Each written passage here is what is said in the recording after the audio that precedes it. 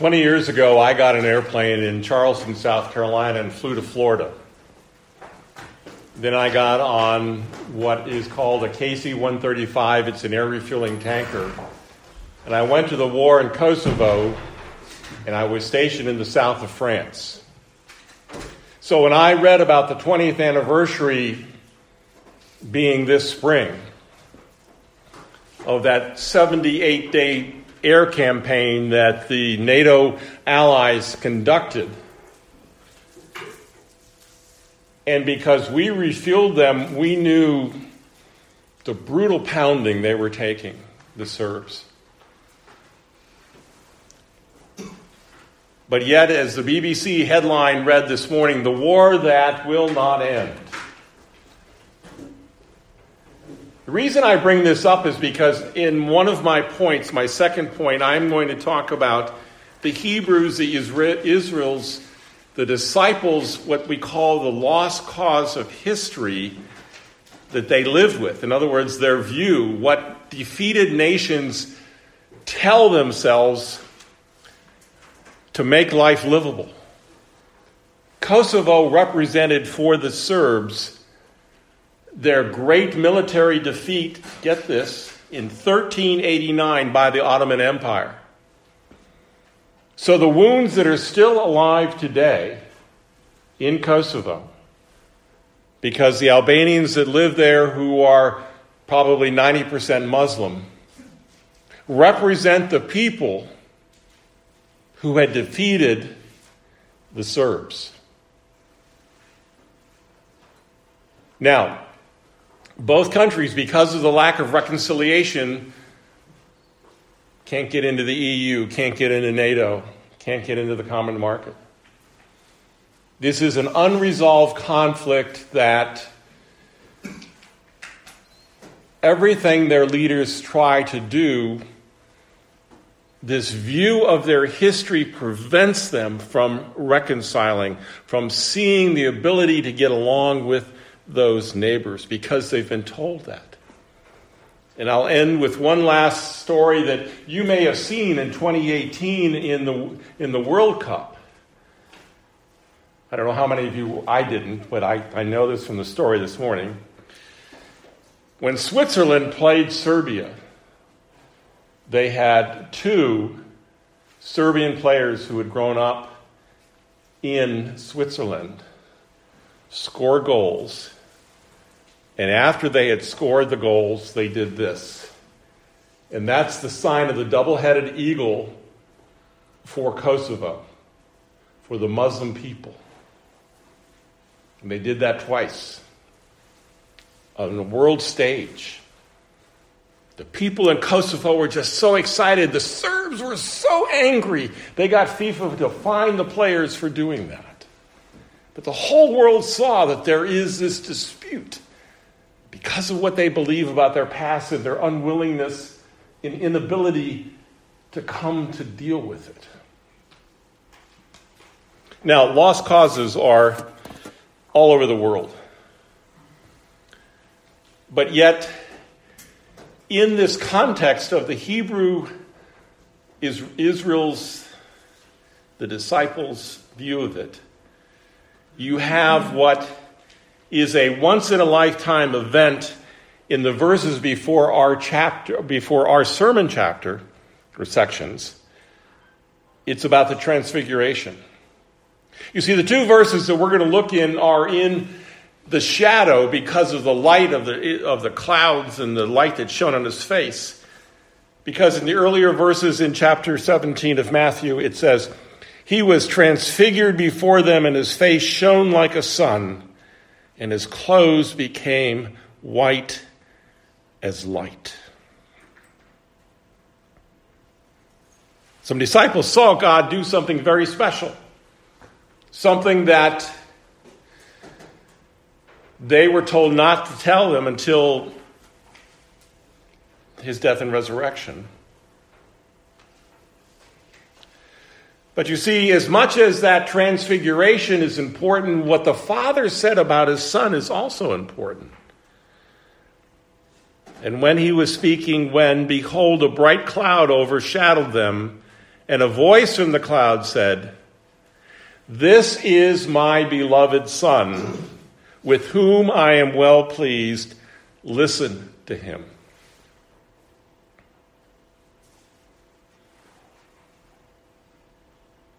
Listen to him. He's the Son of God. Listen to him. See, if we want that closer walk with thee, with Jesus, with the Father, we have to be willing to listen. Now, it's interesting to me that in last week's sermon, it was in the shadow of Jesus' question, who do people say that the Son of Man is? And Peter's answer is, you are the Christ, the Son of the living God.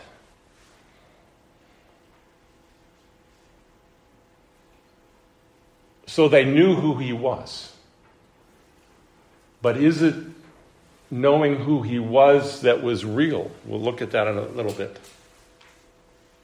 You see, this Son of Man's name that is here in Matthew 17:22, Jesus said to them, "The Son of Man is about to be delivered into the hands of men." Using that phrase, Son of Man, which is Jesus' most popular self-description.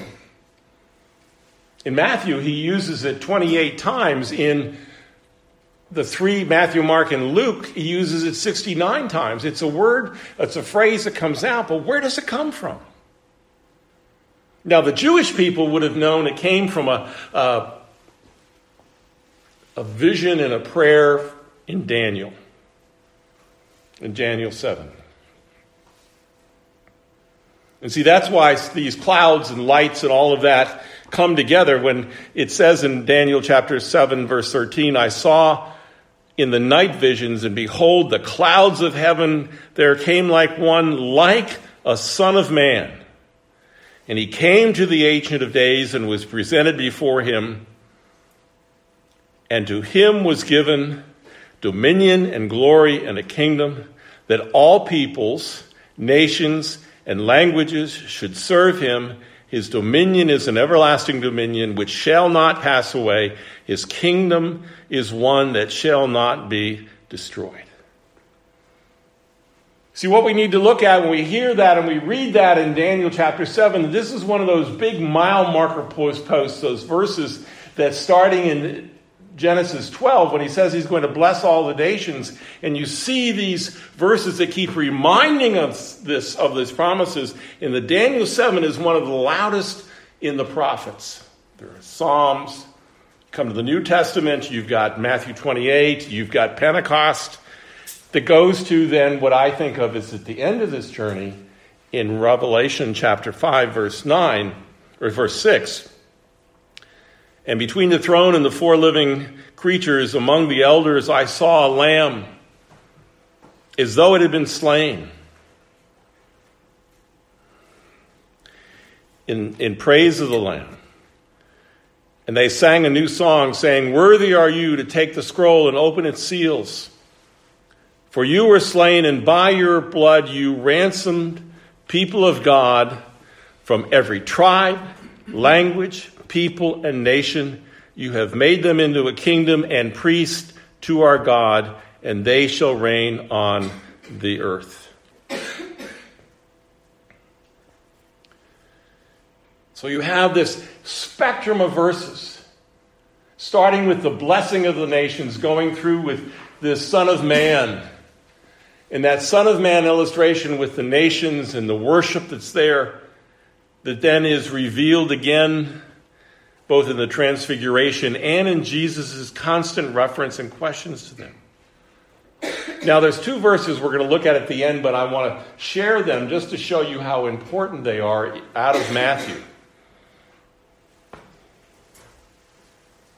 Early in Matthew, in chapter 9, verse 6, it says, But that you may know that the Son of Man has authority on earth to forgive sins, he then said to the paralytic, 'Rise, pick up your bed, and go home.'"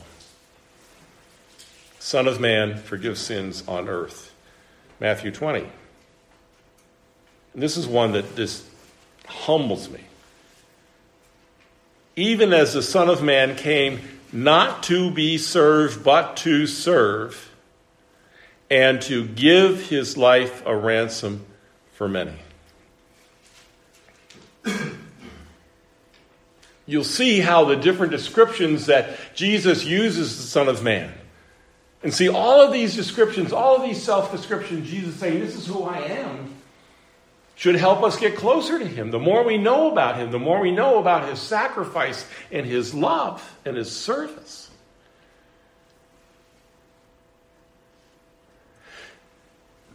Now, in the passage, the response was they were greatly distressed.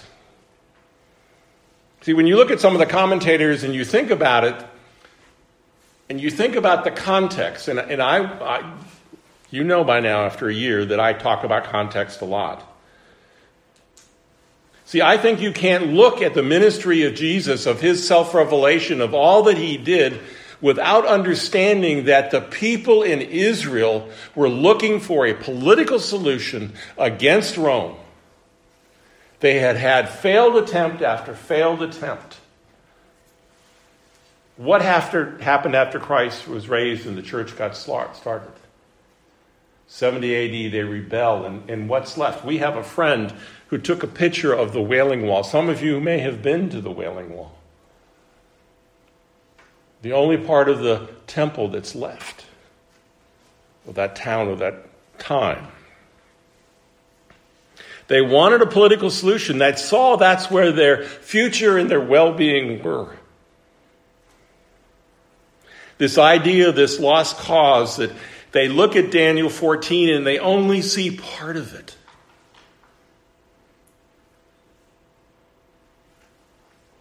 He was given dominion and glory and a kingdom, and they aren't willing to listen to him talk about what the kingdom of God really is in the Gospels. See, they think that the way you solve my problems is a political way, is a power way. That's what politics is about. It's about power. So when Christ comes back against the power perception, the power dream, that the kingdom of David and the glory of Solomon will be restored somehow. And Jesus says, the Son of Man is about to be delivered into the hands of men, and they shall kill him, and he will be raised on the third day. See, what does Christ preach to his disciples about himself? That he's going to die, that he's going to be resurrected. See, that's not political. That's not power, except when you think about it, having power over death, isn't that, that's just Harry Potter, the first volume. If you have power over death, you got power.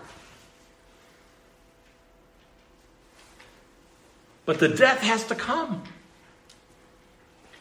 He'll be handed over to the hands of men, and they will be killed. He will be killed, and he will be raised on the third day. Now, I'm going to go back to the two verses I opened up earlier from Matthew. Look at his death. Look what he teaches us about his death in Matthew 20, verse 28. Even as the Son of Man came not to be served, but to serve. See, it's not to come out on top. See, they're used to thinking of power, that you're in charge, that people take care of you, that they do this, that all your needs are taken care of. And he says, no, I came to be a servant. Remember the passage that I read from Isaiah 53 and the assurance of pardon? All that he did for us in Isaiah 53, that description after description after description of God laying the sins on him, that we might be healed, that we might be forgiven. But what's at the end of this Matthew 20, 28 thing? To give his life as a ransom for many. That's one of the ways, because it's not the only way. There's other ways that Jesus tells us about his death. That he is going to be a ransom for many. Now remember the verse that I read? that had that idea of ransom in it from Revelation? That he would be a ransom for nations, tribes, language groups. That he would pay the price. That he has paid the price for my sin, for your sin. And see, then when you come to the idea that he's going to die and then be resurrected, look at what it says we have this verse from Matthew 9, verse 6, but that you may know that the Son of Man has authority on earth to forgive sins. He wanted people to know that one of the things he could do was forgive sins. Now, we look at these two passages and say, why can he forgive sins? Because he was the ransom. See, we live in a world that is, people are anxious, people are lonely, and oftentimes it is connected to sins that they have committed. People knew that about me and they wouldn't like me. If people knew I thought that way, people wouldn't like me. We shame ourselves. We give that rather than giving them over to God and say, change me. If Christ has ransomed me, bought me out of the captivity of sin, think about that positive, that powerful image of being ransomed.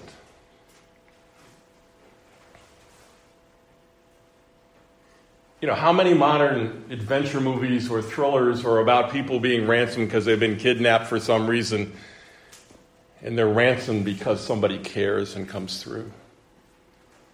But he gave his life as a ransom.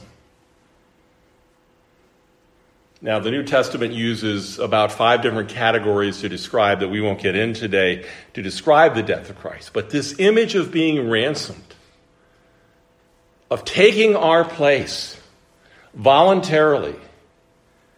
Remember I said that these 3 sermons that we're looking at in the Matthew here at the beginning, the main thing is Jesus says, this is what's going to happen to me. This is why I came. To die and to be resurrected. And that death, in this verse, in Matthew 20, 28, to give his life as a ransom for many.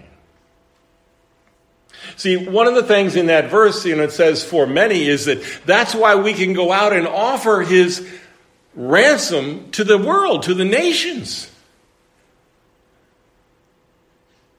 You see, one of the things about what God is doing, going back to the Genesis 12, the blessings to the nations, all the way through the ransom people of the nations in the book of Revelation.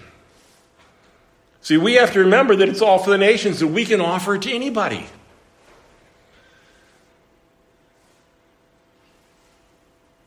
You know what's the scary and hard thing about that is that means I may have to forgive somebody that did something to my family. I may have to forgive someone who did something to me that was horrible because I've been ransomed. For a lot of us, the quintessential illustration of that is Corrie ten Boom meeting a guard from the prison camp that she was in who had become a Christian. It blew her mind. It blew her heart. That God was challenging her to say, who's in charge here? Are your feelings, or your anger, or your whatever? Or is it my ability to change whoever I want to change?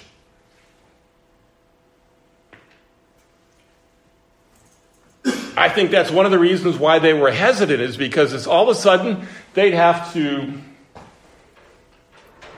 love a Samaritan?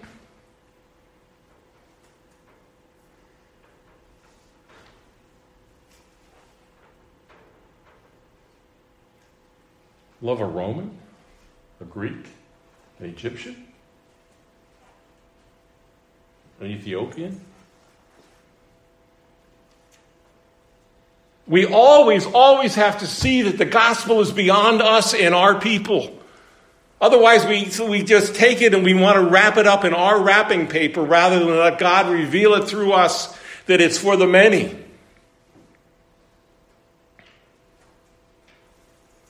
Do you understand why when I look at this and I say, people want a political solution, but what Jesus knew, until there was a sin solution, the political solution would always be an open wound. And in some families, unless there is a sin solution, they will always have an open wound in their family or in their own lives. But Jesus comes back, and he's going to do it next week. I'm getting you ready for next week. He's going to say it again. I mean, I think there's something about, you have to say something at least 3 times before people begin to get it. But when we read this, when you read this, and you hear Jesus say, I have to die for you, and then I'm going to be resurrected. See, sometimes we get stuck on the death and we forget the resurrection, or we look at the resurrection and we forget why he died. So in the Matthew 20 and in the Matthew 9 passage, that he's a ransom in his death, and when he's raised, even more it shows that he has the authority, the Son of Man has the authority on earth to forgive sins. Do you see the practicality of that in your life? In all of our lives? That my sins are forgiven because the Son of Man says, your sins are forgiven because I'm a ransom for your sins.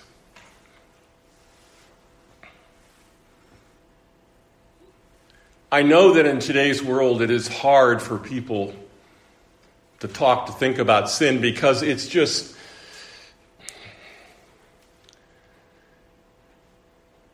it never seems to get solved. People battle with sin. When I look at what might happen in Kosovo, between Orthodox Christians and Muslims, and how families have told the stories to create this lost history. And sometimes in our own families there can be the creation of a lost history, of telling of stories to point the finger at somebody else. Now, I didn't promise Celeste I wouldn't do this, but we have discussions about my illustrations. Does anybody care? This is a personal illustration for me. On my birthday in 2003, my mother gave the two of us a trip to Scotland to go back to where the McFarlands started.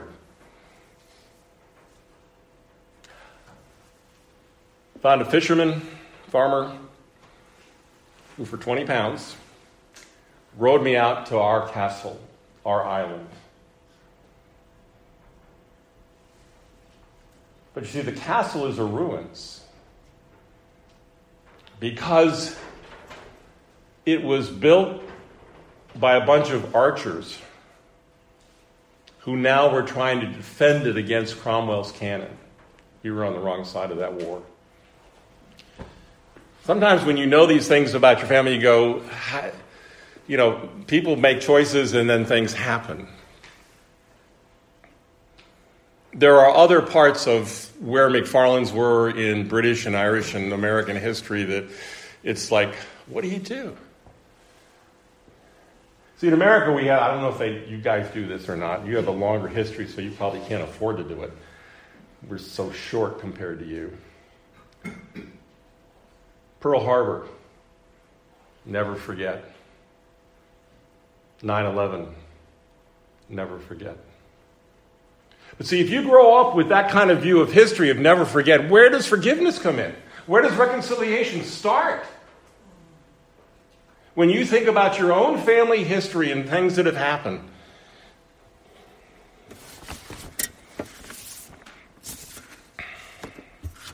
in the South in the United States, we joke, because it's so painful and true, that sometimes in some families, anger is another member of the family that's always there. forgive. See, unless we believe that Jesus Christ really has forgiven our sins, that I am a forgiven sinner because he ransomed me, none of those wounds are going to heal. They're going to be scabs that just get bumped and started again, that infection comes. We look around and there are so many things in the world that could explode. That a new generation of violence 20 years after something that we thought was solved is not solved.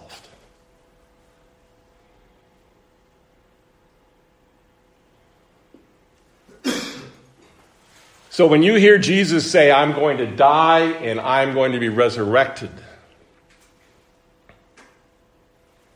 I want you to think about it in terms of his ransom and his authority to forgive sins.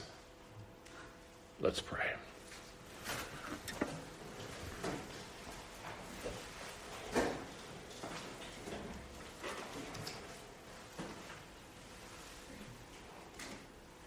Lord Jesus, you've made so many things clear, but yet, Father, it just is hard.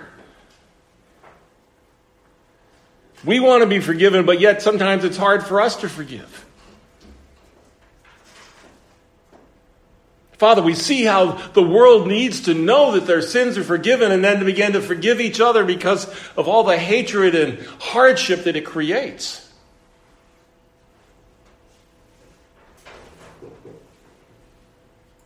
Oh, Father, families need to forgive.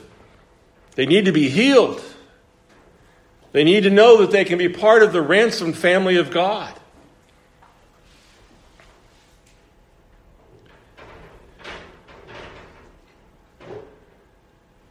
But today, as we walk away, Father, I want in all of our hearts to hear that Jesus has the authority because he's paid the price to forgive our sins. I pray that everyone here would know that their sins are forgiven. To not walk under the weight and shame and hiding that sin brings. Because Jesus, you did pay it all. I pray this in your most holy name. Amen.